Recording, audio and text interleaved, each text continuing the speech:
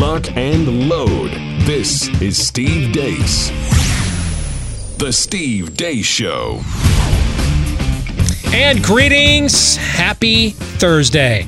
Welcome to the Steve Deace Show, live and on demand here on Blaze TV, radio, and podcast. Steve Deace here with Todd Erzin, Aaron McIntyre, and of course, all of you at 888-900-3393. That's 888-900-3393. Steve at stevedeace.com. That's how you can email the program, DEACE. Like us on Facebook. Follow us on Twitter at Steve Deace Show. Over on Parler at Steve Deace, and then YouTube. We have a channel there now, youtube.com/Steve Deace. Don't forget, December 15th is the big day, the novella sequel to my 2016 book, A Nefarious Plot, which we are adapting into a film as we speak. A Nefarious Carol drops nationwide on December the 15th. Get your copy, order advanced copies today at Amazon.com to make sure that you get yours right when it's released and in time for Christmas. You can make that advance order right now. Amazon.com. Get your copy of A Nefarious Carol. We've got a jam-packed show coming up here today. Senator Ted Cruz is going to be joining us next hour. We're going to get his thoughts on the letter that he received from Robert Redfield at CDC, especially in light of the testimony from Mr. Redfield in the Senate yesterday, where now apparently masks are so magical they're even better than the magical vaccine we still have never come up with for a coronavirus. We'll get into that, but also the foreign policy news. It looks like there may be other countries now that could sign on to peace accords with Israel. So we'll get into that and more with Senator Ted Cruz next hour. At the bottom of this hour, we're going to be calling BS on whatever is left of the COVID-19 panic porn. Our local media here in Iowa is trying to make it look like, I'm sorry, with the Democratic Party, but I repeat myself, trying to make it look like we are the worst place in America, worst in the country for COVID-19. We currently have, in a state of 3.5 million people, 271 people hospitalized with COVID. 271. We have been in single digits for deaths a week straight. We have not had more than 20 deaths with COVID on a given day since June 1st. If that is the worst place in America for COVID, I bring you glad tidings of great joy here today, folks. The pandemic is officially over. If this is the worst spot, if it's nowhere in America worse than it is right here in IWOA with those numbers, rejoice. Your salvation has arrived. Your suffering is at an end. Burn the mask. Open your place of business no matter where you live. We made it to the finish line. We'll get into that with researcher extraordinaire Kyle Lamb over at Rational Ground. That's coming up at the bottom of the hour. We'll play 3 non-political questions as well. But before we get to all of that, here's Aaron's rundown of what happened while we were away. What happened while we were away, brought to you by this country needs a better class of liar. Apparently, we don't need a vaccine for COVID-19 anymore because we've got those masks. That's according to CDC Chief Robert Redfield. I might even go so far as to say that this face mask is more guaranteed to protect me against COVID than when I take a COVID vaccine, because the immunogenicity may be 70%. And if I don't get an immune response, the vaccine's not going to protect me. This face mask will. That flies in the face of what Redfield said less than a month ago in a letter to Senator Ted Cruz when he was asked about masks, quote, "The role of face masks is for patient source control to prevent contamination of surrounding areas when a person coughs or sneezes." And taking a ride in the Wayback Machine to 6 months ago. Should you wear a mask if you're healthy? No. And we now turn our eyes to Nashville, Tennessee, with a story courtesy of WZTV Channel 17. Breaking tonight, coronavirus cases at Nashville bars and restaurants may have been so low the mayor's office and the Metro Health Department decided to keep it a secret. On June 30th, contact tracing was giving a small view of coronavirus clusters. Construction and nursing homes causing problems, more than 1,000 cases traced to each category. But bars and restaurants, a total of just 22 cases. Leslie Waller from the health department asked, quote, "This isn't going to be publicly released, right? Just info for mayor's office?" Correct. Not for public consumption, answers the mayor's senior advisor, Benjamin Eagles. 1 month later, the health department is asked point blank about the rumor that there are only 80 cases traced to bars and restaurants. Tennessean reporter Nate Rao asks, quote, "The figure you gave of more than 80 does lead to a natural question. If there have been over 20,000 positive cases of COVID-19 in Davidson and only 80 or so are traced to restaurants and bars, doesn't that mean restaurants and bars aren't a very big problem?" Metro Health Department spokesman Brian Todd asks 5 Metro Health Department officials the question, "Please advise how you recommend I respond." The name at the top of the response is clipped off, but you may find the answer unacceptable. Quote, "My 2 cents, we have certainly refused to give counts per bar because those numbers are low per site. We could still release the total though, and then a response to the over 80 could be, quote, because that number is increasing all the time and we don't want to say a specific number." Neither the health department or the mayor's office would confirm the authenticity of the emails. But Councilman Steve Glover asked a Metro staff attorney to inquire. Here's the official answer. "I was able to get verification from the mayor's office and the Department of Health that these emails are real," answered the staff attorney. The mayor's office won't comment on these emails. And the question that brings up is why? I mean, they're just numbers. They're either true or not. And why? Why are you trying to keep them from everybody? In completely unrelated news, new data from the website Yelp shows that 60% of business closures due to the coronavirus response are now permanent. A new study from the University of Southern California shows that basically all Americans across all political landscapes say they're much less likely to take a vaccine for coronavirus once it's available. Back in May, 62% of Democrats say they would have very likely taken the vaccine compared to just 48% now. 53% of Republican respondents say they would have taken the vaccine in May compared to just 32% now. 41% in May for independents to just 25% now. Moving on, President Trump was finally asked by the media about his Middle East peace deals. I always say it's the bloodiest sand anywhere in the world. And it didn't have to be that way. The single worst decision our country ever made was to go into the Middle East. Not only the millions of people killed, and I include people on both sides. You know, some people say, "Oh, you shouldn't say that." I said, "I'll say it on both sides." Such a horrible thing was done. Such a horrible mistake was made. We're doing this a different way. Checking in once again on Joe Biden. May God protect our troops. I'll be happy to take some questions now, if that's okay. Let me put my list here. A new report from the Insurance Information Institute claims insurance companies may have to pay about $2 billion to cover damages caused by riots over the summer. An alarming new survey on Holocaust knowledge has found that almost 2/3 of American millennials and Gen Zers don't know that 6 million Jews were killed in the Holocaust, and almost half can't name a single concentration camp. The survey was commissioned by the Conference on Jewish Material Claims Against Germany. And finally, former House Speaker Newt Gingrich went on Fox News to talk about the continued violence on the streets of American cities like Portland, Oregon. When he mentioned a certain person's name, things got creepy. Both Harris and Biden have talked very proudly about what they call progressive district attorneys. Progressive district attorneys are anti-police, pro-criminal, and overwhelmingly elected with George Soros's money, and they're a major cause of the violence we're seeing because they keep putting the violent criminals back on the street. I'm not sure we need to bring George Soros into this. I was going to say you get the last word, Speaker. He paid for it. I mean, why can't we discuss the fact that millions of dollars he spent? I agree with Melissa. George Soros doesn't need to be a part of this conversation. Okay. So it's verboten. All right. We're going to...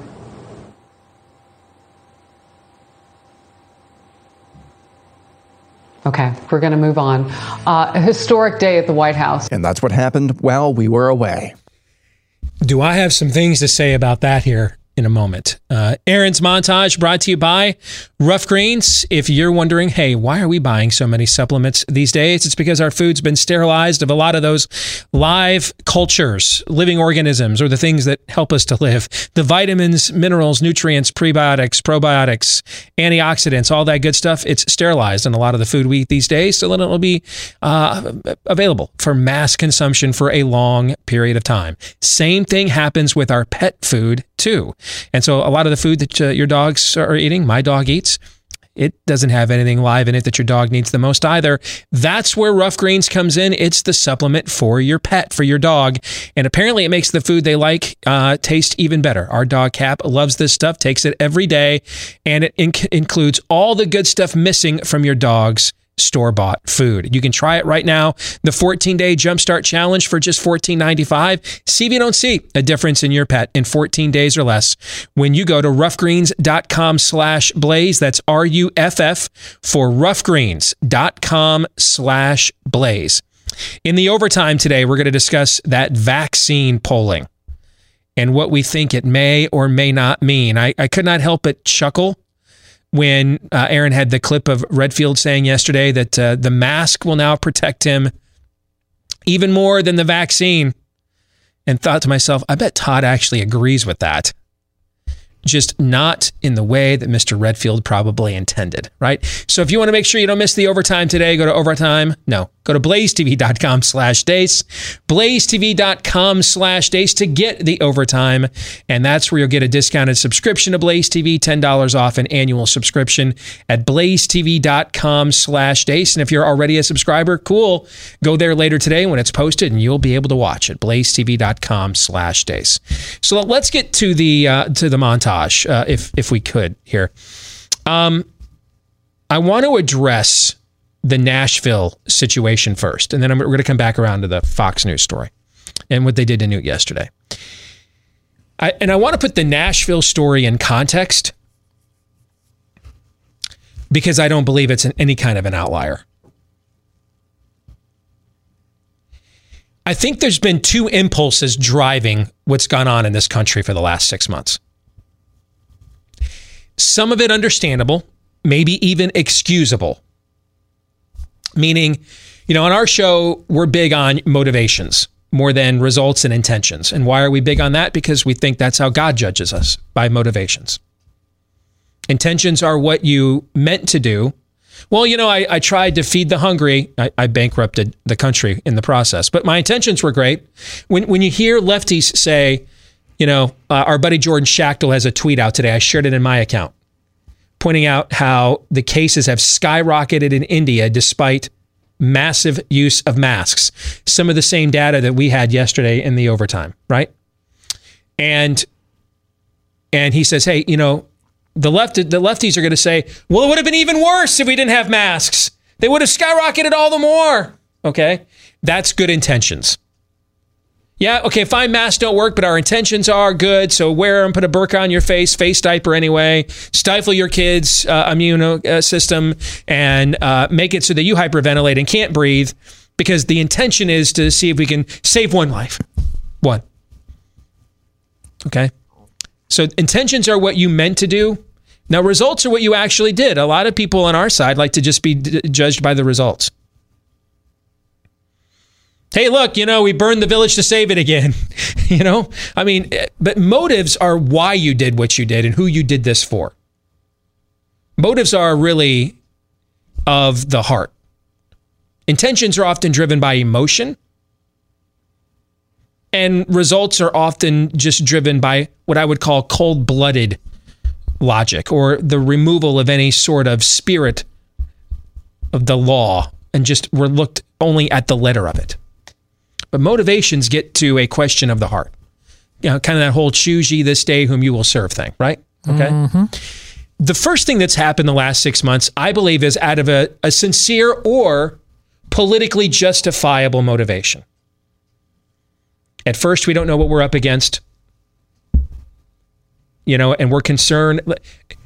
The worst thing to happen would be to take it, underestimate it, take it lightly, and have it be far worse than we ever thought.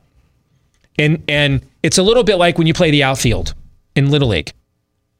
they teach you that when the ball is in the air, your first step is what? Back. Because it's easier to run up than it is to run back, right? If you misjudged it, you can run at full speed to catch up to it, as opposed to backpedaling. You can't do that. The mistake in front of you is still in front of you. That's exactly right. And you keep the ball in front of you, which is the number one rule of fielding a baseball. Keep the ball in front of you. Right. So let's overestimate what we think the problem may be, because we don't know yet what the problem is. We can't trust China's data. We can always, a few months from now, we can always fix it far more than if we're way wrong and we undersold it. And far more people die than we thought. We can bring the jobs back, but we can't bring people back, right? Okay? That's a somewhat that's a very justifiable sentiment. And then there's a somewhat politically justifiable motivation. The polls were greatly in favor of panic 6 months ago, 5 months ago. And ultimately, these are your public servants. And if the overwhelming sentiment is in one direction, most of them are going to serve you. Even if it's maybe not necessarily what they agree. That's the point of that's how the political process works, right? That's one thing. All right, so we had a sincere motivation and then a justifiable political motivation drove some of what we've seen for the last 6 months. Some. And as the time has gone on, as we went from into April into May, and then May into, especially when we got into June and July, the percentage of this that was driven by justifiable motivations to then what became driven by the thing I'm going to talk about here in a minute. Whatever the scale was, maybe justifiable was here, and never let a good crisis go to waste was here. It's about right here now. Never let a good crisis go to waste is way up here now, like the Statue of Liberty holding a flame. Okay, and justifiable fear, and I'm going to follow the political polls is way down here now. It's like toe jam. Okay, it's like 199-1. This is driven now by politics. Because I think you have to consider what's like the driving economic industry in the city of Nashville. What's Nashville need more than anything else, that city? Tourism. If you're the mayor of Nashville, in most other settings, would it be in your political would it be in your political well-being to be seen stifling the tourism industry in your city?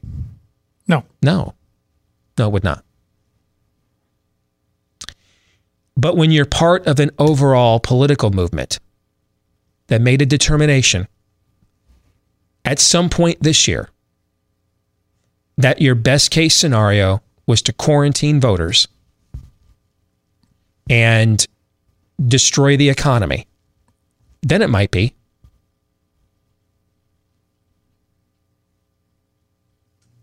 Because if that's not the motivation, well, Steve, you just said it doesn't pay for him to destroy the tourism industry. You're right. So since they had these numbers all along, why did he keep doing it? Right? Right. They had these numbers all along, then why keep doing it? Why keep doing it then? I'll give you a motivation. That's the plan. That's the plan. Can't have your college football, can't have your tourism, can't have your Disneyland, can't have your bars, can't have your movie theaters. That's the plan. The plan is to keep you as miserable as we possibly can. And it's hard to go and spray buckshot of angst. I'm going to do something I rarely do.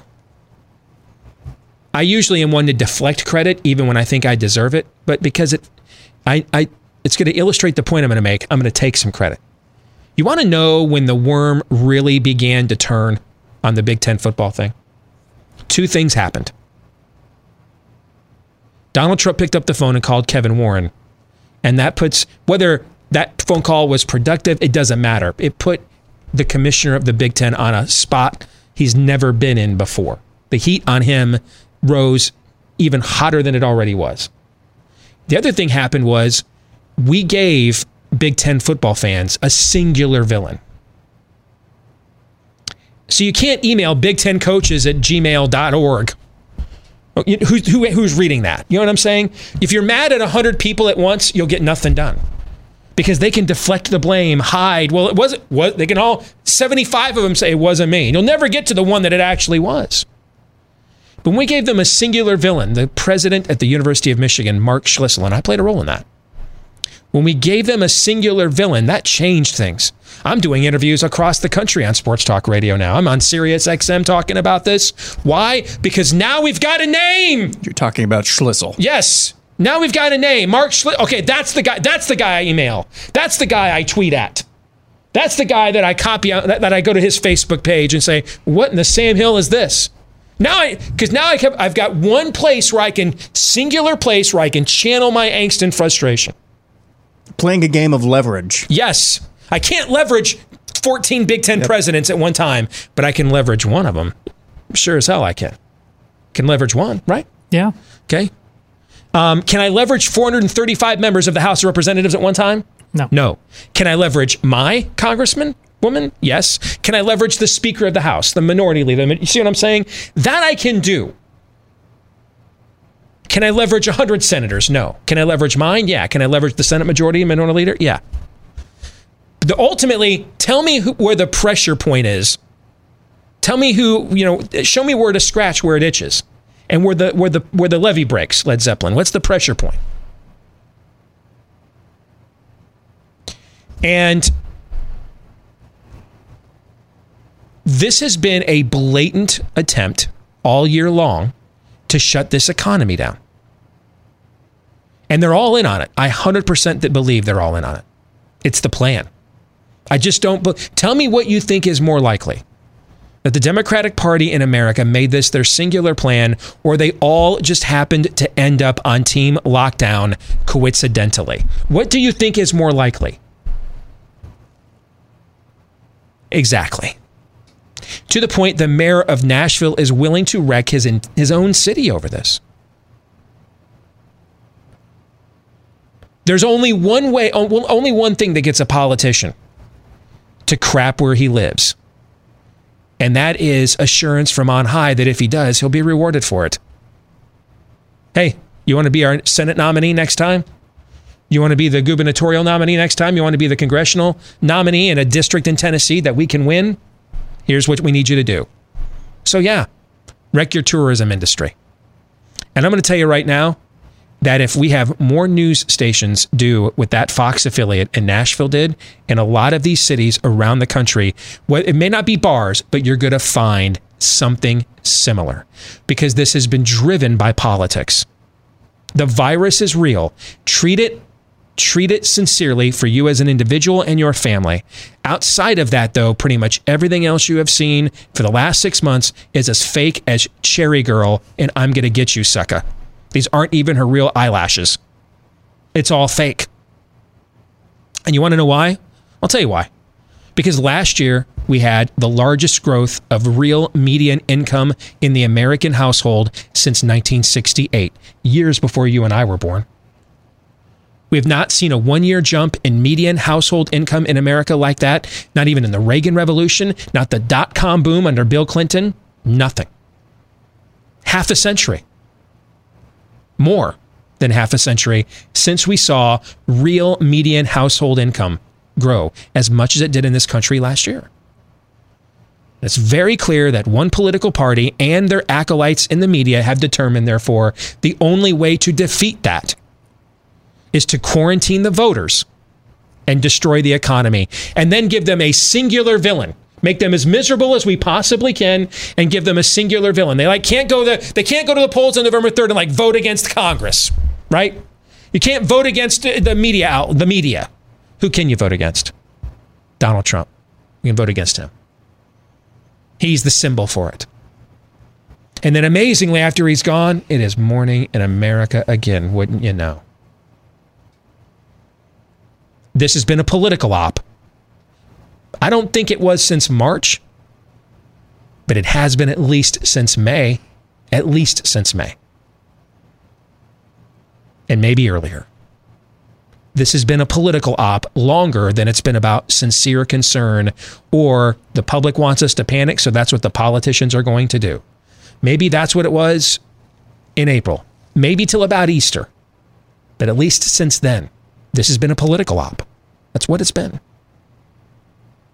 And it's sad and cynical, and it's unforgivable, is what it is.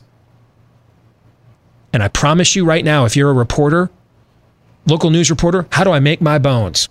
How do I get out of this dump? How do I become national? You're a local attorney. I want to run for office one day. How do I start filing FOIA requests? Yep. At your city government, your departments of health. Start doing what this Fox group did, because if they're willing to destroy the tourism industry in freaking Nashville, what are they doing in Boise, Idaho? What are they doing in Spokane, Washington? What are they doing in Winston-Salem, North Carolina? What are they doing in Flint, Michigan? Des Moines, Iowa. See my point? If they're going to do this in Nashville, why wouldn't they do this in El Paso, Texas? Why wouldn't they do this in Kansas City, Missouri? Why wouldn't they? Lincoln, Nebraska. Why wouldn't they? I'd be filing FOIAs and figuring out how do I get, and who my local investigative reporter is that has some ambition would like their story played on a national outlet like the Blaze too. It's amazing how much a Nashville story has to do with those economic numbers that you said span like our entire lifetime, Steve. That's what progressive is. Their job, they view their role, their thumb, not just their thumb, their entire fist is always on the scale. That they view that as their role. So I don't think it's any accident that we're getting economic numbers. Donald Trump is a man, for all of his problems, and we outline them, in general, believes in getting out of the way. Sometimes to our frustrations. He's let cities burn, quite frankly, when, Steve, you've been begging him to step up. But he has a more laissez-faire attitude about many, many things, and that's bearing itself out in the economy. So this ties actually to the Fox story. If you want to know why you've largely been ineffective as a movement in defeating these leftists, I'm going to tell you why. And I don't have a problem telling you, because it's not like they're booking me on the channel. Okay? Fox is the biggest problem you have. Fox is. It views itself as the gatekeeper for conservative media. And since the number one goal of any Republican in elected office basically is to get on Fox, and the number one goal of almost until recently, until we developed digital platforms of magnitude and means like this one and the Daily Wire and others, until that occurred, Fox News was the end game of anybody that worked in conservative media. That was the goal, to get on Fox. I can't tell you how many Republicans in elected office, names you would know, have told me we can't take a stand on that because it won't play on Fox. Fox has controlled the Overton window for conservative media, has determined what is acceptable to say and what is not. And God bless Newt for pulling their pants down when they tried this on him yesterday. George Soros, I don't know, maybe he's got money invested. He owns News Corp stock. I have no clue. Here's what I do know, though. Everything Newt said about him investing in local DAs across the country to let criminals out is documented, fact, truth, 100% certified. So ask yourself this question. Why is that not acceptable on Fox News of all places? And I'll tell you right now, there's a lot of potential answers to that question, folks. And guess what? They all bad. They're all bad. All the potential answers to that are bad. But that has been one of the largest issues we have as a movement, and why we've devolved into an industry, because it's not been about defeating the left. It's been about getting my brand on Fox. And if my brand's not on Fox, then I'm just not relevant. So I've got to say and do what gets me on Fox. You want to do something about that? Promote more viable competitive entities like this one here at The Blaze, doing the work that Fox News won't let you do anymore unless your name's Tucker Carlson and they have to put up with you because your ratings are so sky high. But yeah, you want to know why leftists get away with the stuff like they do they tried in Nashville? Because Fox has often stood in our way of doing a damn thing about it.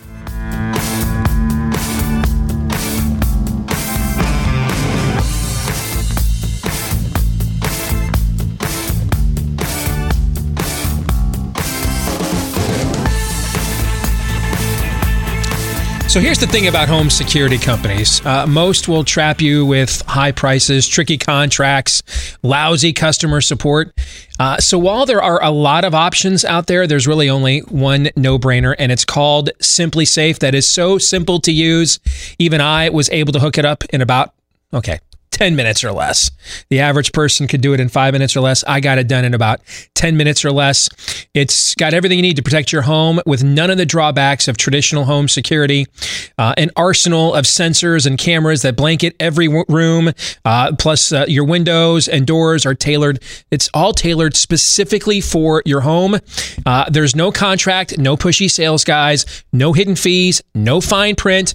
It all starts at $15 a month as well. So I'm not the only one who thinks Simply Safe is great. U.S. News and World Report rated it the best overall home security system of 2020.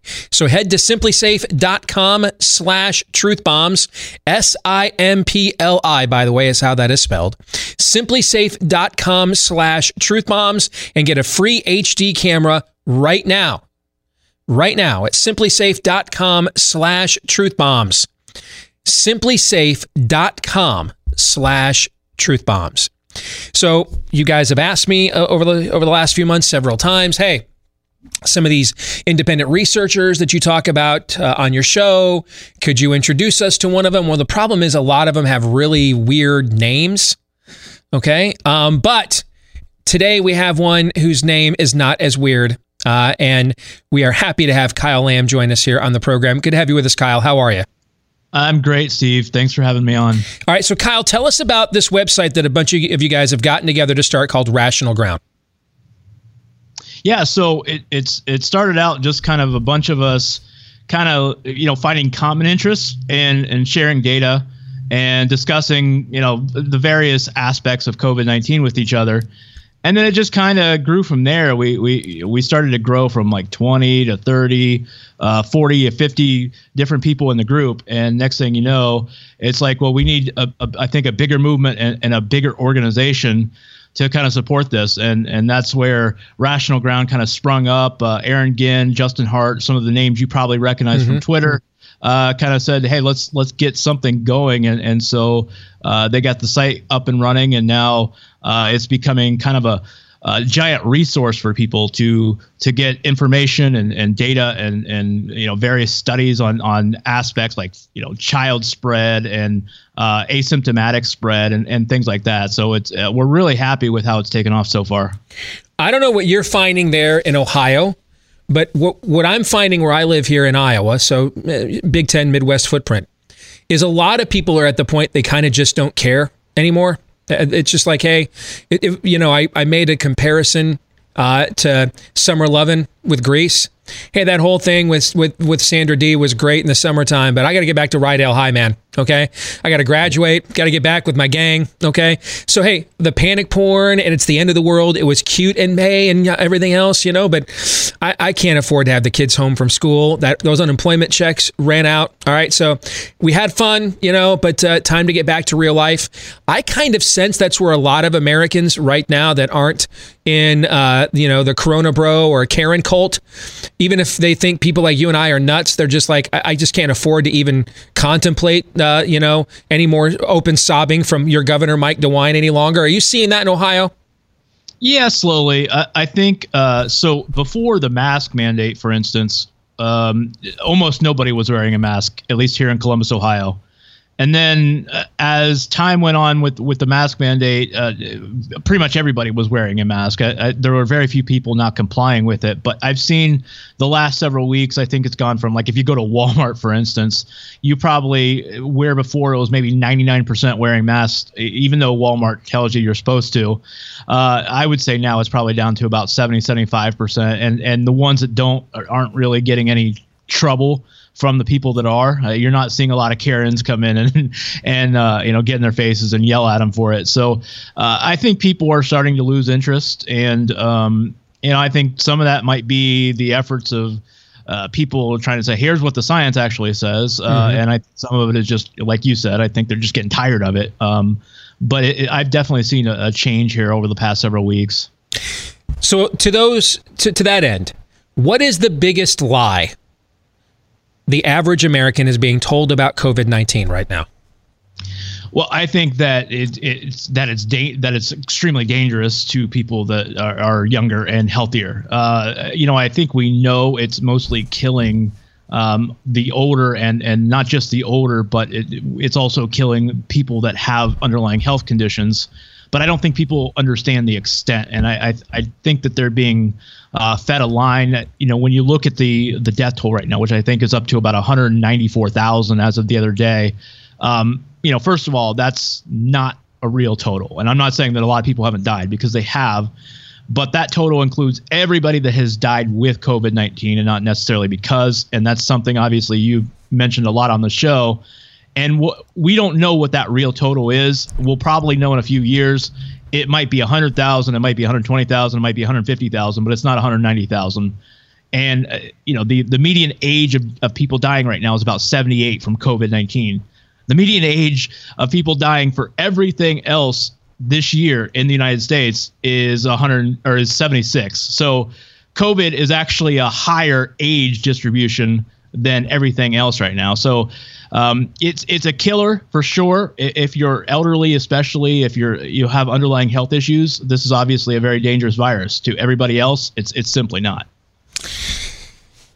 I think the political narratives now, especially when you have a promising jobs report, and all of us, I don't know everybody in this sort of contrarian, band of Merry Men's politics. I would guess they would all, to some degree, be some form of right of center. But I mean, Justin Hart was one of the first people to call this out, and he worked for Mitt Romney before, and I literally tried to end Mitt Romney's political career. So this wasn't like a whole bunch of us got together that were like-minded and said, hey, let's, politicize this. We just wanted to know what the data was.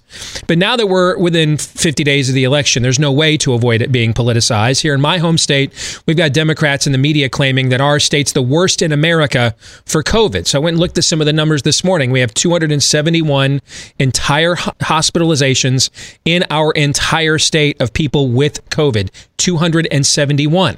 We have been in single digits for daily deaths in the last week. We have not had more than 20 daily deaths in Iowa since June 1st. If that's the worst state in the country for COVID-19, then the epidemic must be over then, Kyle, if that's the worst in the country. Yeah, I know you saw this. I tweeted out last week. Right now, in the entire country right now, there's about 9 current hospitalizations per 100,000 people. 9 out of 100,000. And to give some context, this year in a light flu season, at peak, we were probably over about 30, maybe 40 hospitalizations per 100,000. So we are not even a third of what it was like at peak during a light flu season right now. So like you said, in my mind, the data shows it's like, hey, there is no reason why we shouldn't be returning to normal. Maybe not all at once, but the data suggests that like this thing is, at least for right now, is pretty much over, or it's almost over. And I think we should be opening things up, and the Nashville bar situation is just one more reason why we don't have trust in our government leaders right now. So one of the things we've also tried to do is get ahead of the game, right? So you mentioned, you took their hospitalization numbers, but took them to the next level by comparing them to flu numbers and things of that nature. We're already hearing from Anthony Fauci, hunker down this winter. Deborah Birx, wear a face mask in the shower. Well, she hasn't said that yet, but we're one step away because she wants you to wear one in your home, which you can bedazzle. She recommends that as well. So we know that's, cold flu season is coming. It's going to be really bad. First of all, how is it possible that it could be anywhere near what we already went through, given the fact that we know so much more about the virus than we did before? Given the fact we're not going to have governors in 6 states that ended up leading the way in per capita death until recently, reinfecting their nursing homes with COVID infected. That's not going to happen again, since there's so much of a spotlight on those sorts of decisions. We know so much more about therapies and things of that nature. How is it even possible? Not to say that there will not a seasonal bump. See, this is what makes debunking them tough, Kyle, is there will be an element of truth in what they say. It will just be exacerbated for the most dramatic messaging. So there's very likely going to be a seasonal bump again here. But how can it possibly be hunker down territory given how much more we know about this? I mean, you have charted what the case fatality rate in the country has done by month, all right, how it has gone down month per month. How is it possible we're going to have an 8% CFR again next January based on what we know about the virus now? Yeah, I don't see any way that's possible. Look at what's going on in Europe right now. I think that's the best evidence we have that that's not going to happen. Europe has been seeing a tremendous spike in cases for 2 months now. But the CFR from those cases since the start of July is hovering around 1.3 to 1.5%. In some areas, like Spain, for instance, you see a lot of cases in Spain. The CFR since July is 0.4% right now. That's, by the way, that's the case fatality rate, the number of people who test positive divided by the number of people who end up dying with the virus. That's what the case fatality rate is. Yeah, that's the confirmed cases. That's not infections. That's confirmed cases. Right. So the IFR will be much lower because that will include people that never got a test, antibodies that found out later on with an antibody test that they had it, things of that nature. Right. Right. So Europe, I think, is proof positive that this is going down. Even if we get another wave later this year or early next year, there's no evidence that I know of that has suggested that we will get it worse than what we are getting. I think it's going to be even less. And it might come back and just kind of hover for several months. But I don't think we're going to see anything like we saw in the spring. And I think that's actually, by the way, there's evidence to suggest that the flu season is going to be really light this upcoming year, despite the governors coming out and talking about twin-demics like Gavin Newsom is talking about in California. I think it's going to be a really light flu season as well, both in cases and especially deaths, because of, I think, a lot of the people that are vulnerable to viruses that might get sick and die from this. There's just not many of those right now because a lot of people have died already because of COVID-19. Yeah. So I don't think we're going to see a heavy flu season either. So one of the things Daniel Horowitz, our mutual friend, brought up on our show yesterday that I was toying with at the exact same time. And he brought it up, but he described it better than I was able to. The idea that, a virus is like a bureaucracy. It's a survival mechanism. And so its internal mandate is to perpetuate itself. And Daniel authored or proffered the theory yesterday, Kyle, on our show, that since coronaviruses already have a family of cold viruses within the family of coronaviruses themselves, that this particular SARS-CoV-2 could end up mitigating itself, mutating itself down to essentially a cold in order to sustain itself. To avoid eradication. And we could end up shutting schools and all kinds of things down this winter for a strain of the virus that has largely been defanged because it's still going to show up on your antigen and PCR testings as COVID-19. Your thoughts on that? Yeah, there is, and I forget which virus it was, but there was a strain of a virus that went around in Russia, I think in the 1970s, that researchers and scientists now believe is a cold virus, and it's just one of the dozens of cold viruses that go around during the winter that you get. Everybody knows they've got it. They're like, oh yeah, I've got a cold. I've got the sniffles and the sneeze and whatever, and that's a cold virus, and many of those are former coronaviruses that probably were a bigger deal at some point in their lifespan and have just become a minor cold. And I think what Daniel says is right on the money. I think there's a lot of theories now going around from scientists, like established scientists, that believe that this is going to turn itself into just a minor cold at some point. Will it be this year? Will it be next year? We don't know, but I think it's coming sooner or later. And I think it's going to happen sooner than the government is telling us it will. Where can people find your work? We went through in our overtime yesterday the outstanding stuff you guys did with the table you put together on mask mandates and case counts and things of that nature. Where can they go to find your work, Kyle? Yeah, go to rationalground.com. We've got a kind of a smorgasbord of research, and we've got more things planned that you haven't seen yet, but we are adding every single day to the site. So go to rationalground.com. You can find me on KYLam8 on Twitter if you want to see my work personally, and obviously visit Rational Ground or visit my Twitter, and we have all sorts of links and research and all sorts of stuff going on there. You've done great work, brother. Take care, man. You're doing the Lord's work. Keep it up. All right. Appreciate it. Thank you. You bet. Hey, if you want to get involved in the real estate market, particularly right now, make sure you go with a real estate agent that you can trust. I mean, especially given the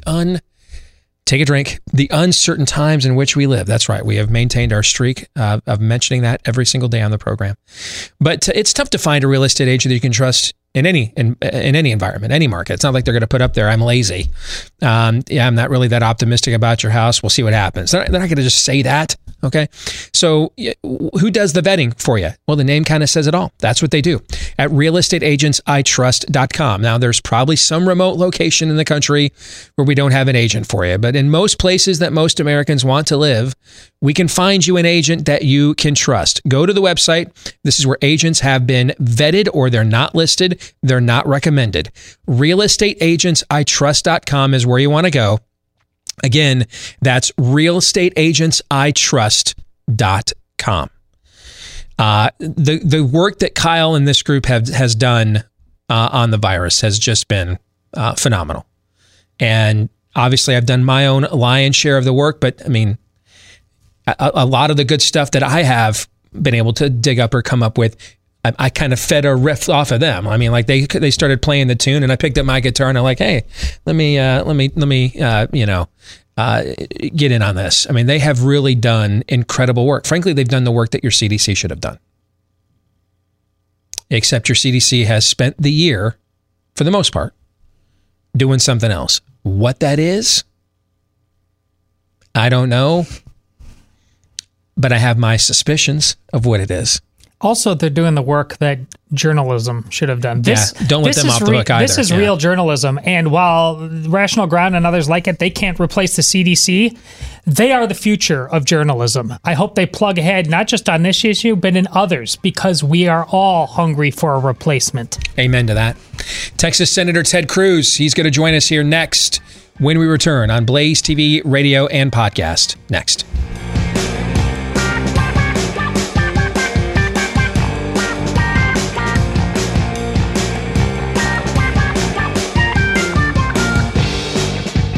And we are back with Hour 2, live and on demand on Blaze TV, radio, and podcast. Good Lord.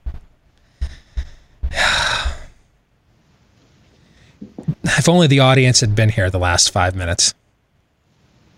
I mean, the stuff I want you to know, I'm risking my life for you. I've got a bee allergy. We've got wasps again in the studio. They just sprayed a few days ago. Yeah. I'm risking my life for you, the American people, right now. All right. This is literally me laying it on the line, man. Laying my life on the line for all of you. Steve@stevedeace.com is how you can email the program. Like us on Facebook. Follow us on Twitter at Steve Deace Show. Over on Parler at Steve Deace. Check out our new YouTube channel as well. YouTube.com/Steve Deace. And if you are a podcast listener, please, you never know. This could be it. The wasps could get me today, and that might be it. This could be your last chance to give me a 5-star review, boost my fragile ego, hit that subscribe button wherever you choose to podcast from. This is your last chance, maybe. It could be, to give me the affirmation I so desperately desire. Please do so. It will please our bosses here at The Blaze as well. Joined now by Texas Senator Ted Cruz. He is with us here on Blaze TV, radio, and podcast. Good to see you, Ted. How are you? I'm doing well. And Steve, let me say I congratulate you on breaking news and really underscoring a new terrorist tactic from Antifa, which is to release killer wasps in the studio. You clearly have them rattled, and they're coming after you in a pretty frightening way. Well, apparently the murder hornets were real. We're learning that right now. Yes. Since you brought up Antifa, it was not on my docket to ask you about, Ted, but you brought it up. Earlier today, the director of the FBI said they are not a terrorist organization, but an ideological movement. What's your view of that? I'm tired of the FBI saying that. They keep saying that over and over again. It's politicized and it's inaccurate. We have seen, I chaired a hearing in the Senate. I chair the Constitution Subcommittee of the Senate Judiciary Committee, and the entire hearing was on the right peaceably to assemble and how we've seen where peaceful protests across the country that have been taken over by radical and violent terrorists that are engaged in assaulting fellow citizens, firebombing police cars, burning and looting stores and small businesses, murdering police officers, and Antifa. We went through in considerable length the evidence that Antifa is an organized national terrorist group with cells regionally divided, and I still think the FBI is not treating it with the seriousness it needs to be. And I have, for 2 years, been calling on the Department of Justice and the FBI to designate Antifa as a terrorist organization, and they stubbornly refuse. I mean, it seems to me, if you want to believe in a Wahhabist interpretation of radical Islam, and you want to blog about death to Israel and Yemen, or you want to talk about how much the United States is the great Satan in some desolate, remote part of Saudi Arabia, you're an ideological movement. When you start hijacking planes, though, and flying them into towers to kill innocents, you have moved beyond ideology to action then. And so if that action is not terrorism, like the acts that you just described, the looting, the rioting, everything else, if that's not terrorism, then exactly what is terrorism then? That's exactly right. And you know, you and I both saw the clip where Chris Cuomo was on TV, and he asked, where is it written that protests have to be peaceable? Right. And of course, it is written in the text of the First Amendment to the Bill of Rights to the United States Constitution, the right of the people peaceably to assemble. I mean, that's right there in the text. And everyone has a right to speak. You have a right to protest, but you don't have a right to hurt someone else. And when you cross that line and engage in violence, you should be arrested, you should be prosecuted, and you should be put in jail for a long, long time.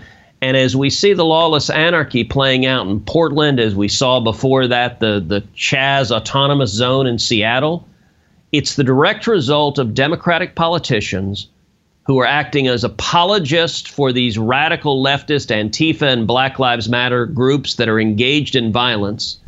And it is political, and it's lawless, and it's dangerous. You know, the hearing I chaired on Antifa, 7 Democratic senators participated, and not a single one was willing to say even a word critical of either Antifa or Black Lives Matter, not the slogan, but the organization founded by avowed Marxists who are engaged in violent acts of terrorism. And today's Democrats are facilitating that violence.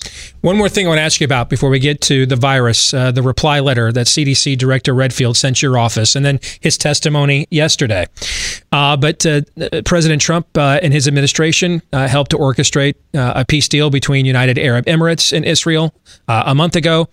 This week, we heard about Bahrain is joining up. Now there's talk you could even see Saudi Arabia or several other countries join into this. One of the things that I'm wondering about is if they have made the calculation that instead of, whether it was the Bush administration, the 2 Bush administrations, and the Clinton administration, the Obama administration, they all seem to think that settling the Israeli-Palestinian question was the key to unlocking Middle East peace.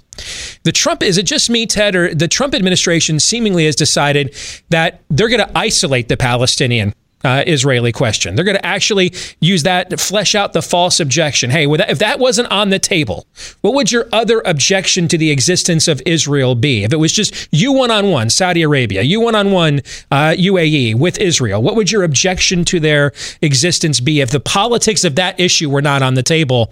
And by going around that issue and going directly to these countries, they seem to be making a lot more headway than we've seen in the last 25, 30 years.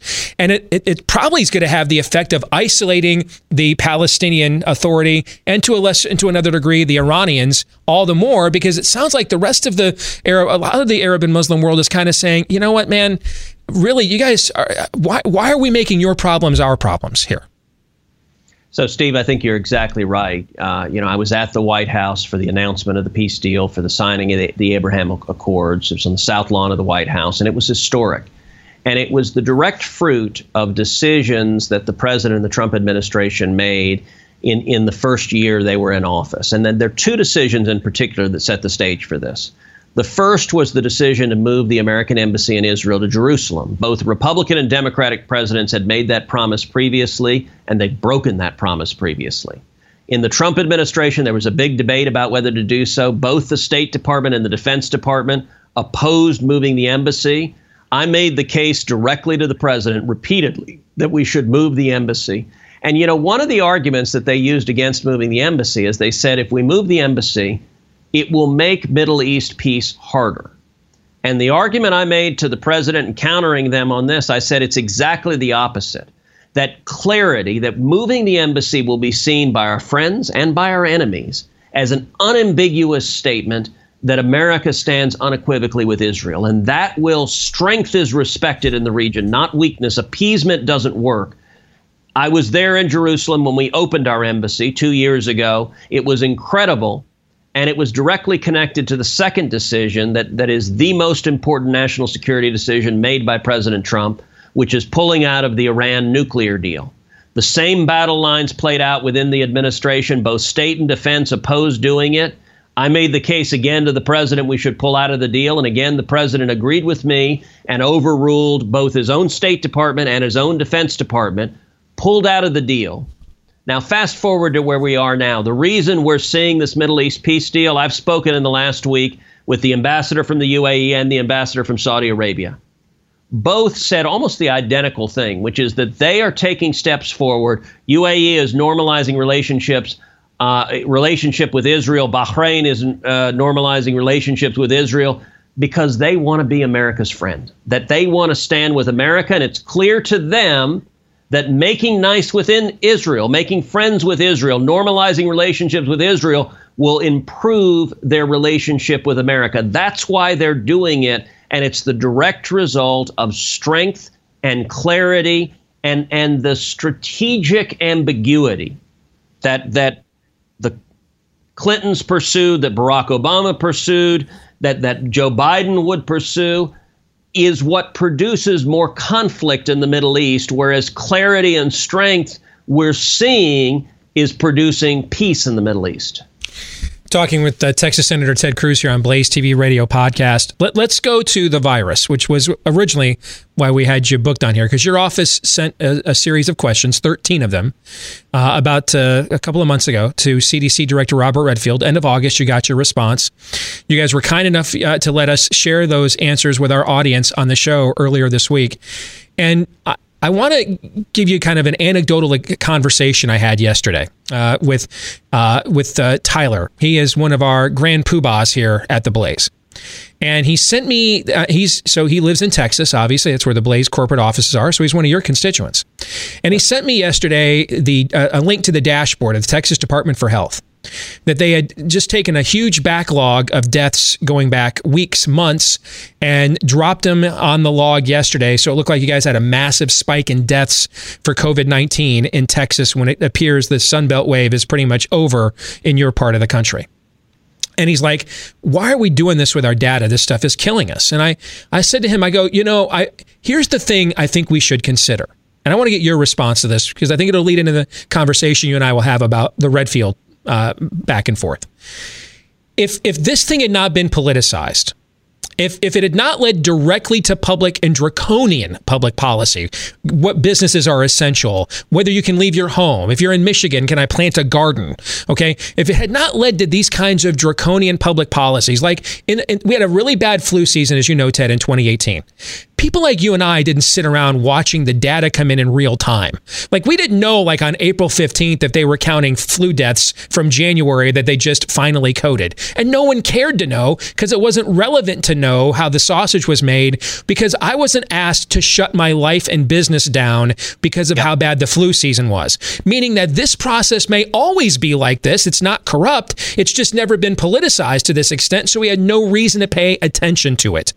How much of that do you think is factoring into this? That really things on a medical level aren't being handled much differently than they probably otherwise would be with normal outbreaks. But given the draconian public policy associated with this, we are just simply not prepared from a data standpoint to satisfy people's curiosities when their lives are basically threatened on not just medically, but also from a socioeconomic perspective by the virus. Look, I think that's a fair point, and it's an important point. I remember I used to have a former boss of mine who told me early on when I was just starting my career. He said, never blame on malice what can be explained with incompetence. And listen, it's just life is hard and complicated, and any endeavor is hard and complicated, but particularly dealing with this pandemic, with this virus.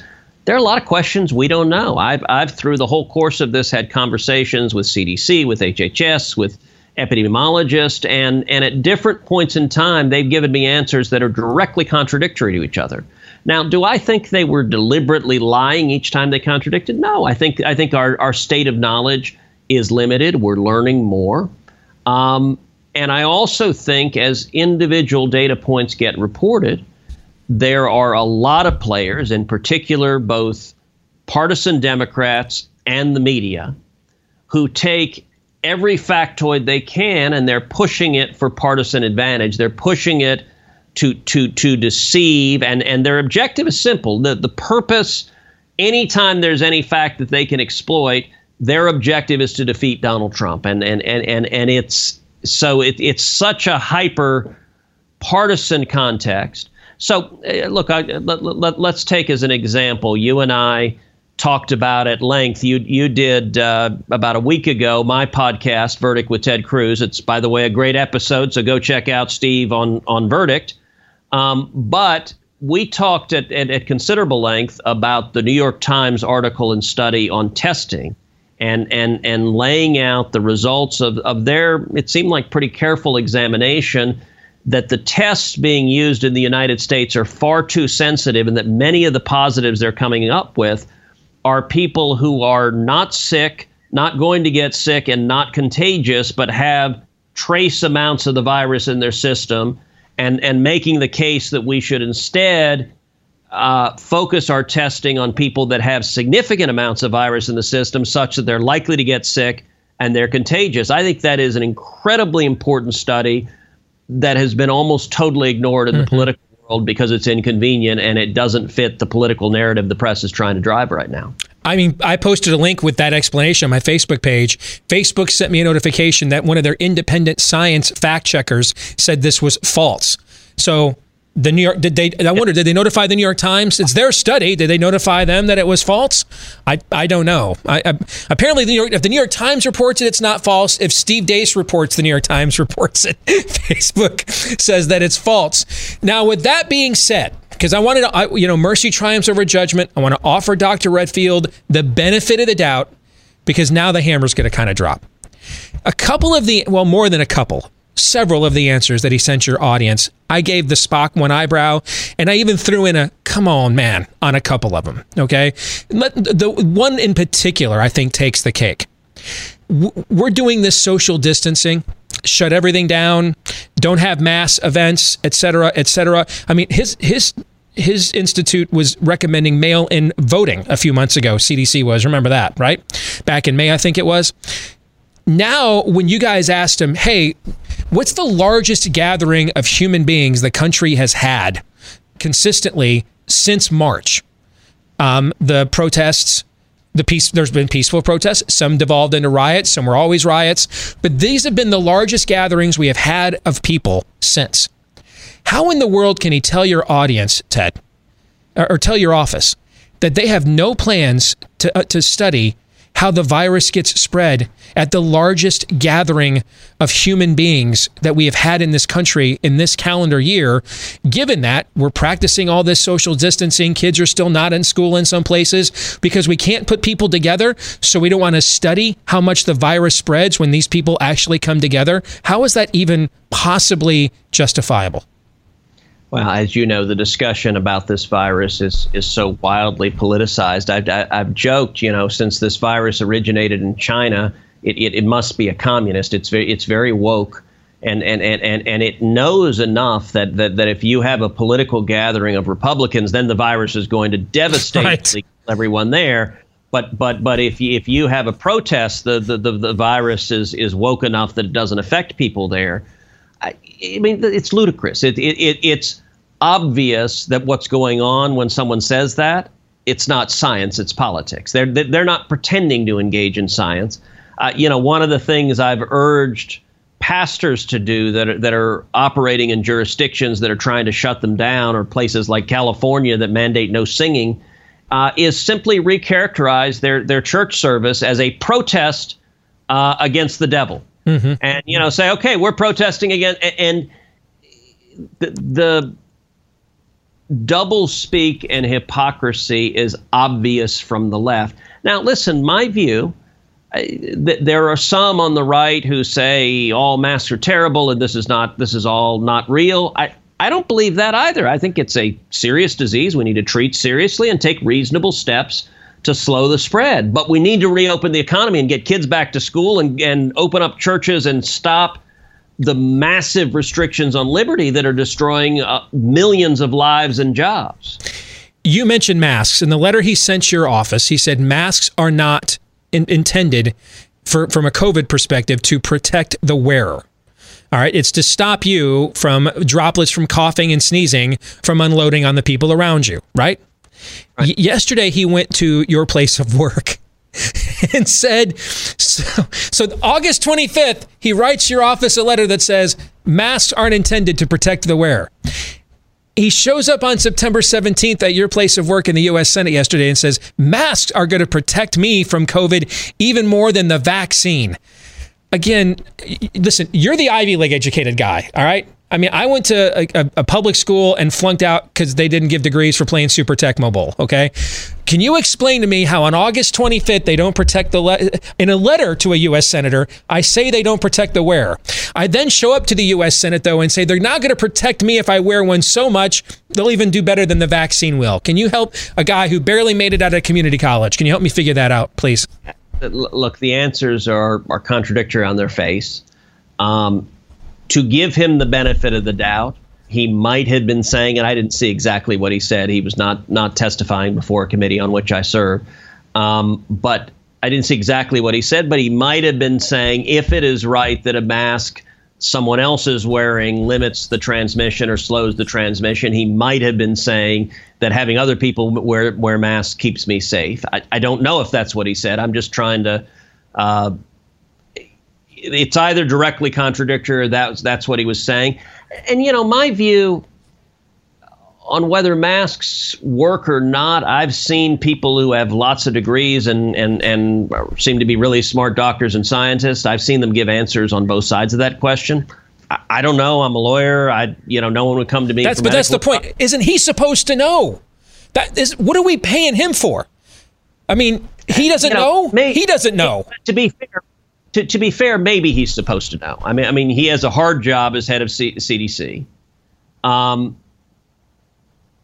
This is a pandemic we haven't dealt with before. This is a virus we haven't dealt with before. For example, I've had CDC tell me, you remember back in March, right when this was starting, I interacted with a person at CPAC who tested positive and was sick.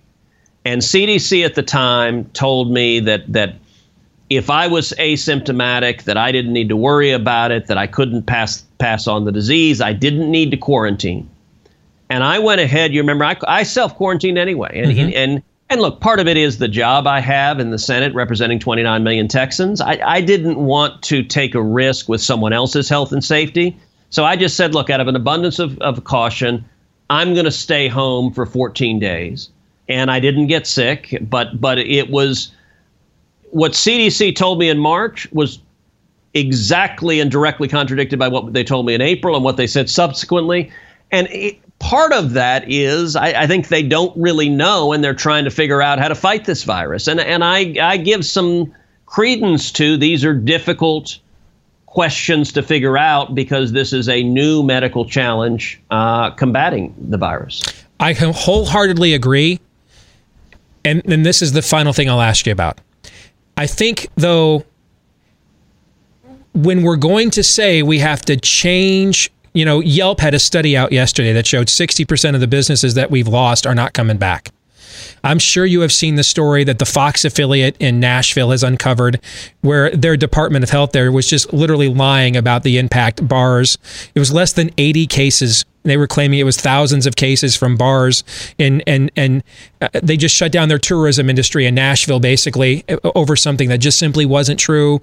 You know the case of Shelley Luther in your own home state, for example, that drew national acclaim. At some point, when does the other side of the equation enter in here, Ted? You know what I'm trying to say? Yeah. Well, as you know, I went and got a haircut from Shelley. And so quite deliberately to make a statement. Look, I think we ought to approach things with common sense. I think we ought to be reasonable about it, which means treat it as a disease, treat it seriously. People who are very vulnerable, people who are very elderly or have serious health issues, I think they should self-isolate because it is proven to be very dangerous for people in the very vulnerable communities. And listen, I don't know if a mask works or not. I know that when, particularly if I'm with someone who's very elderly or potentially vulnerable, that I wear a mask, and typically they wear a mask too, just because maybe it'll help, and we should do everything reasonably possible to slow the spread of it. But what is not reasonable, what doesn't make sense, is what we've done, shutting the country down, shutting the economy down, ordering businesses to close, ordering schools to close, ordering churches to close. None of that makes sense. We need to open up. The number one priority economically in the country is reopening the economy, getting people back to work, back at schools. We are strangling our own economy, and we're doing it to ourselves. Democrats are doing it because they perceive a partisan benefit. Their view, so I think Nancy Pelosi and Chuck Schumer have decided, maximize the economic pain, that come election day, they believe if millions of people are alone and home and unemployed and broke and pissed off, they think it helps Joe Biden. And they may be right.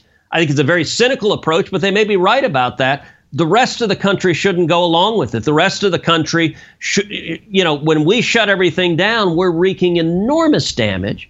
So on a question like masks, I don't agree with some of the folks who say never wear a mask. I'll wear it when I'm out in public. But I also don't agree with the leftists who treat a mask as this sign of political and social virtue. I remember I was on the Senate floor a few weeks back, and there was a Democratic senator giving a floor speech, and he was wearing a mask, and there wasn't anyone within 20, 30 feet of it. I mean, it was all about look at my purity. Mm-hmm. I think that's nuts. I completely agree. Yep. We need more common sense, I believe. Good to see you, brother. Thanks for joining us today here on The Blaze. Take care, all right? Thank you, Steve. You too. Take care. That's Texas Senator Ted Cruz here with us on Blaze TV, radio, and podcast. Hey, did you know that the average American has upwards of 90 some odd points out there that they can add to their credit score, but have no idea how to get a hold of them? No, that's where ScoreMaster comes in. It's the new credit science that super boosts your credit score. You can forget about just raising it a few points. ScoreMaster is like, that's weak. How about the fact the average ScoreMaster user raises their credit score 61 points in 20 days or less? So, that can make a big difference in terms of the interest rate. You go from the high 500s to the mid 600s, or the mid 600s to the low 700s. That makes a big difference in the interest rate you can get, what it will cost you to buy a car, buy a home, etc. If you're a business owner, same thing. If you're looking for capital to invest in your business, that capital loan, it just makes a big difference. Even employers nowadays are looking at credit scores in determining who to hire. So if you want the power back in your hands, get those credit reports and you go get a mortgage done or something, and it's page after page and you don't know what it means, ScoreMaster is going to put the power in your hands by making that information all very accessible to you. And if you want to try it out right now, enroll in minutes, see how many points you can boost your credit score as well. Go to scoremaster.com/Steve, just like it sounds. Scoremaster.com/Steve. Gentlemen, your thoughts on the conversation we just had with Texas Senator Ted Cruz. Easy for me to say. When it comes to masks, there is an entire almost continent of people who have had a mask-wearing culture, and that would be the Asian continent. You see pictures, almost ubiquitously over the last decade. You see pictures over there. You don't even know why they're wearing a mask. You just figure it's because there's a lot of people and it's really crowded. There's an entire culture of that you would think there would be some data on prior to this particular pandemic that we could study. So I reject the notion, kindly. I reject the notion that Redfield, the people making our decisions as far as the public policy response to this virus, I reject the notion that we just had no clue about the efficacy of masks. Secondly, as well, we have our trial now. We have our trial, and we have had our trial for a while. It's yesterday's overtime. It's that tablet on rational ground, and that's just one of many examples. Do masks work? If you would expect masks to work, then you would expect to see a decrease in cases or at least a plateauing of cases. Instead, we're always left with the unfalsifiability fallacy when we inevitably see a takeoff in cases in a place that has a mask mandate. It would have been even worse. It would have been even worse. Unfalsifiability fallacy again. So, this gets all the way back to we're just flinging stuff against the wall to see what sticks. Yeah, see, this is the difference. The idea, listen, what Ted said. I've got somebody who's elderly, sick. This is going around. They're immune compromised. I wear a mask around them. To me, that's a totally different situation than a corporate national policy of everyone wear a mask. Remember when I had the flu a couple of years ago, Steve? Yeah. I actually, because I was living at that time in a house with young kids, I actually got myself out of there and I went down to my parents' place, but I wore a mask there. Sure. I sanitized everything because it was in a very concentrated environment. This is the point I was trying to make to Ted, which is normally we wouldn't argue about this stuff. But the fact that it's all been politicized and you're telling me I can't shop at Walmart, I can't go anywhere, I can't keep my business open, close my bar. Well, now I need a different threshold now other than does something kind of work. If masks work, then why can't I go to a football game or do any of the other things? Especially outside. Yeah. Yes. All right, we'll come back, play 3 non-political questions next.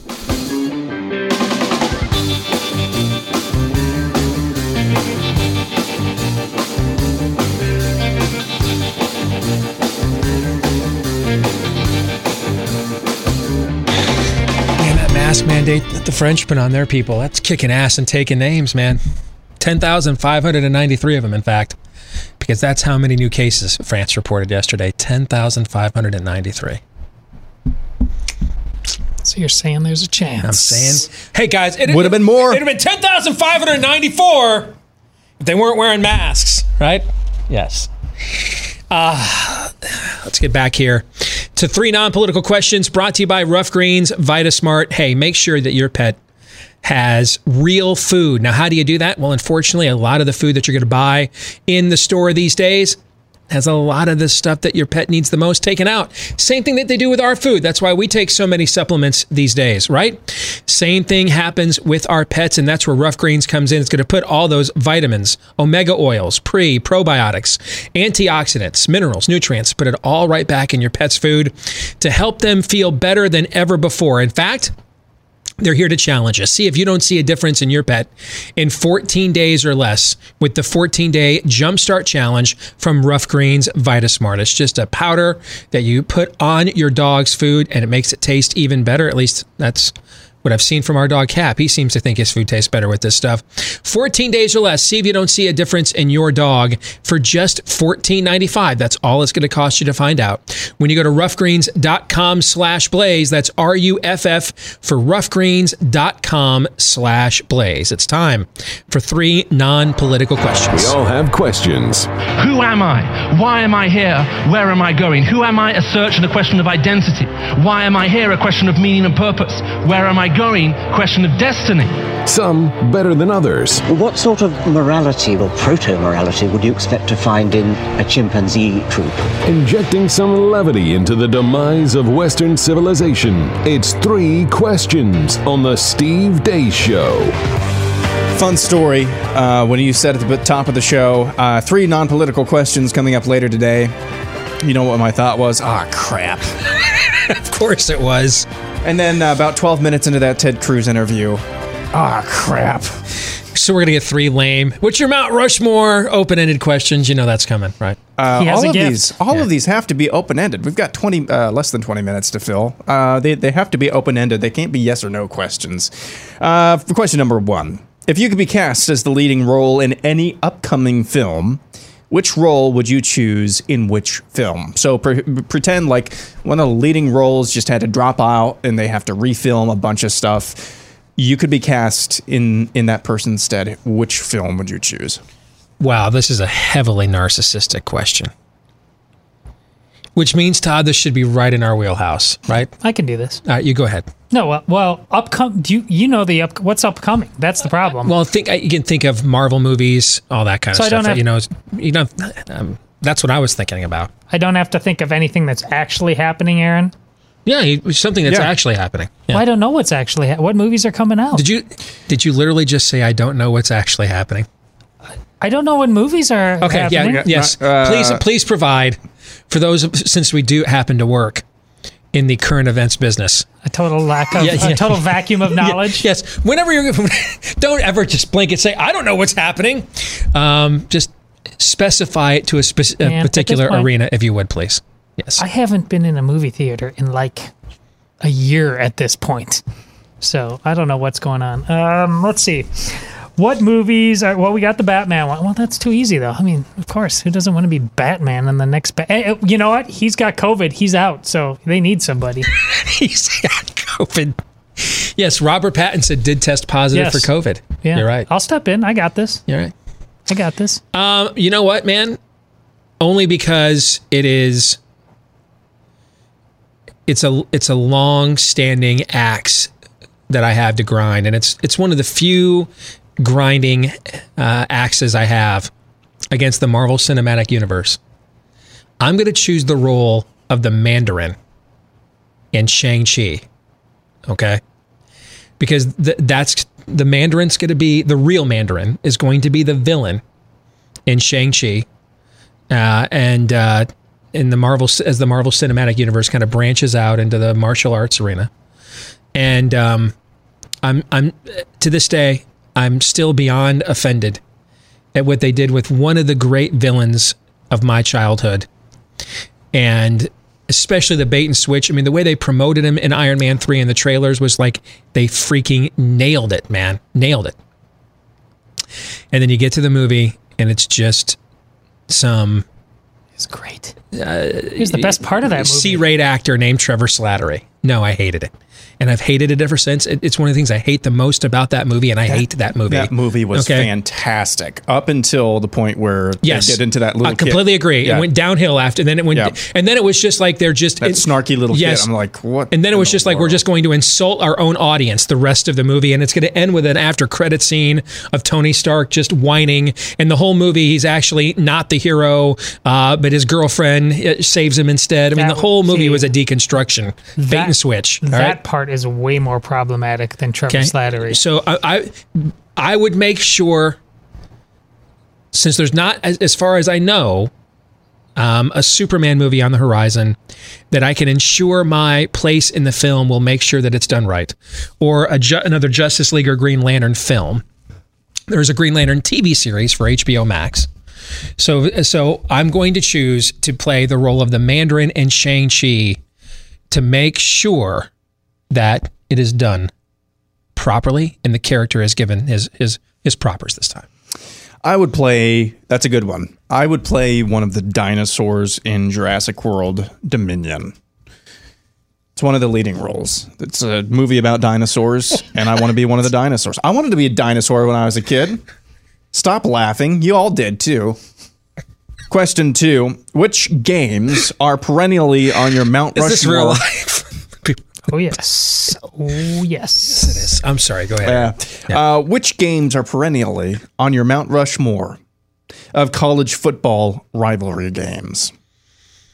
So Army, Navy is on there. Alabama, Auburn is on there. The Red River Shootout has to be on there, too. That one's always just ridiculous. Texas, Oklahoma you're talking about, and it is still the Red River Shootout. I'm sorry. I meant Bedlam. Oh, you're talking about Bedlam, Oklahoma? Bedlam. Yeah, I wouldn't put that on mine. I'm fine with Texas, Oklahoma being on there. I loved USC Notre Dame growing up. It's not what it used to be. But I loved it growing up. I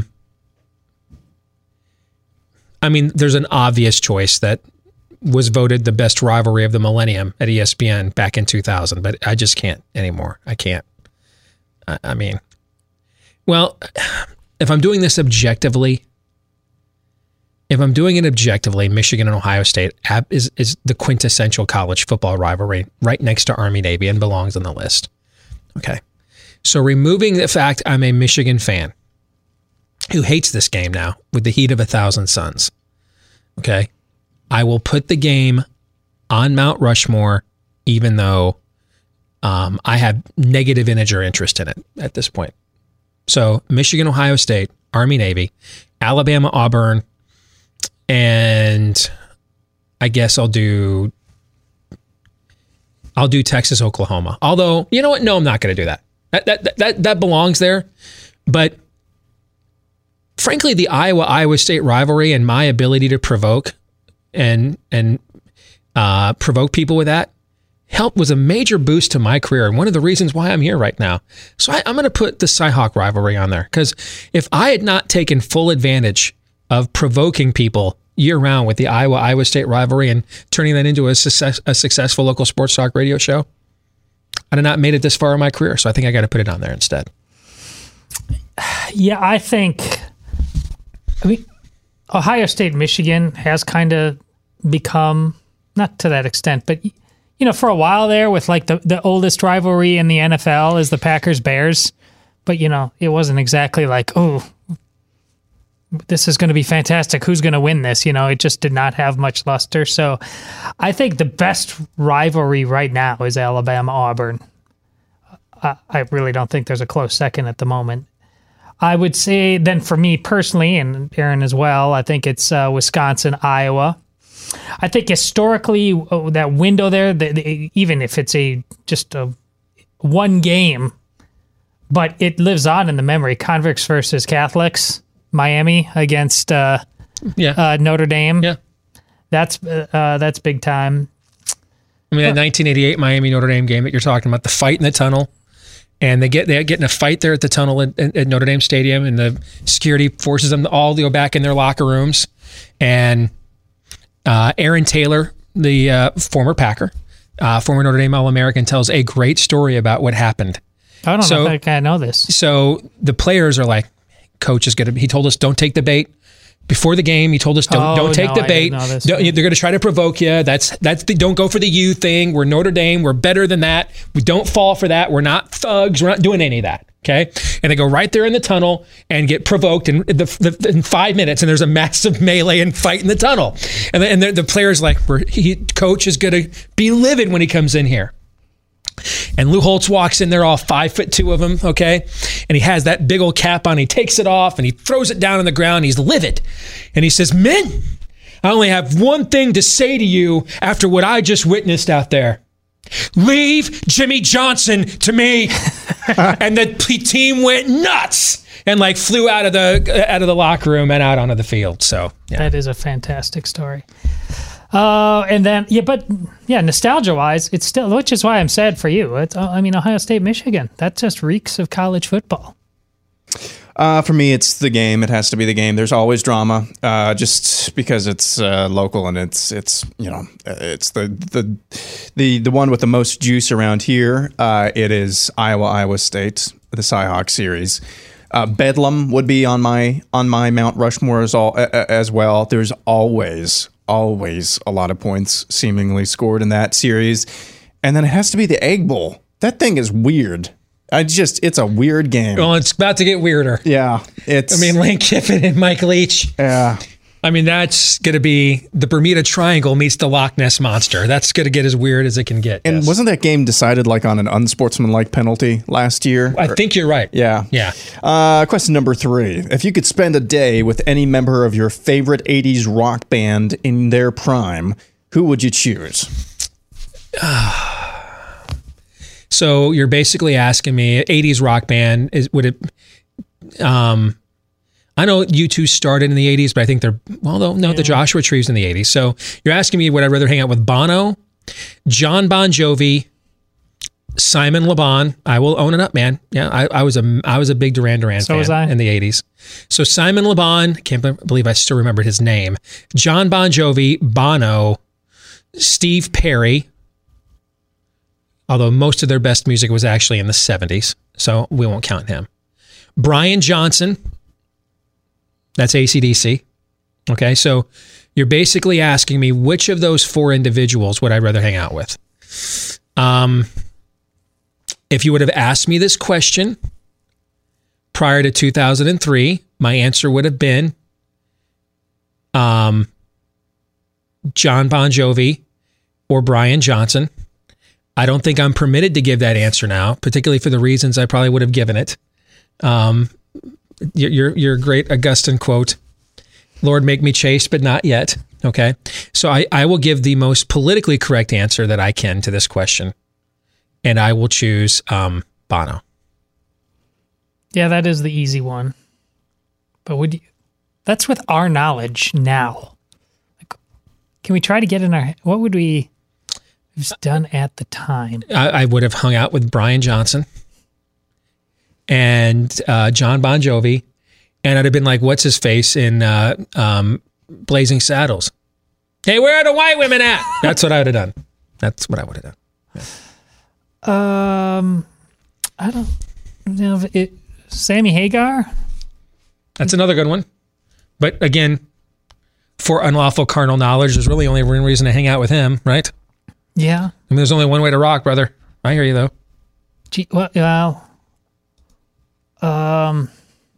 Guns N' Roses crew? They were not one of my favorite bands. I think they're dramatically overrated. Oh, that's... I mean, dramatically. That's dramatically overrated. You're the guy who stood in line for Mariah Carey instead of that, so you did not get... No, everybody out there agrees with me. She's like Dude the greatest Code selling female artist of all time. Dude Code is enforced. That is... No. And a hell of a lot hotter... What? Than that's your Slash. That's your... Yeah.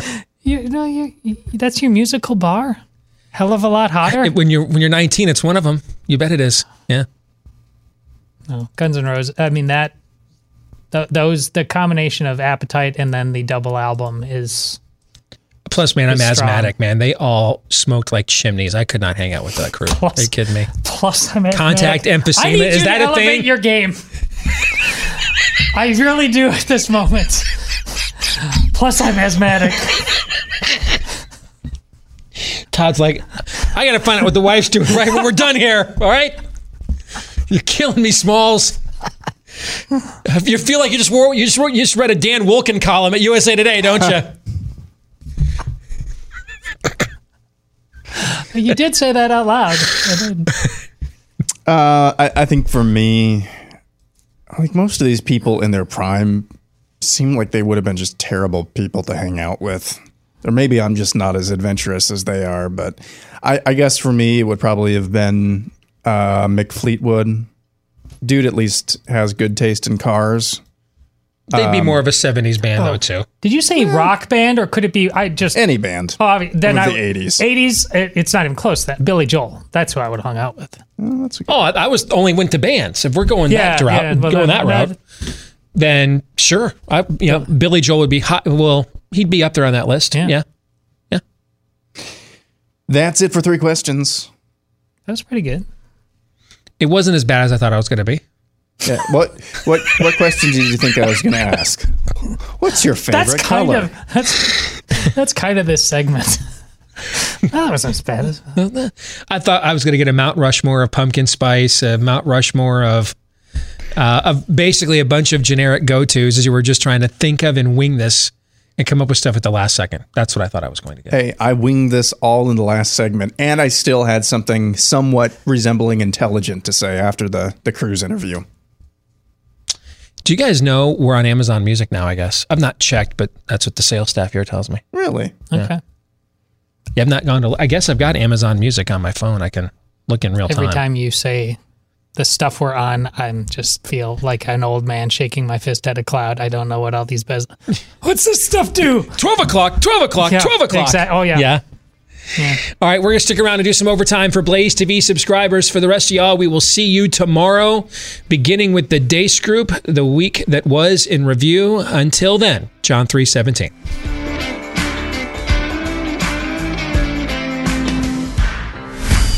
This is Steve Deace on the Blaze Radio Network.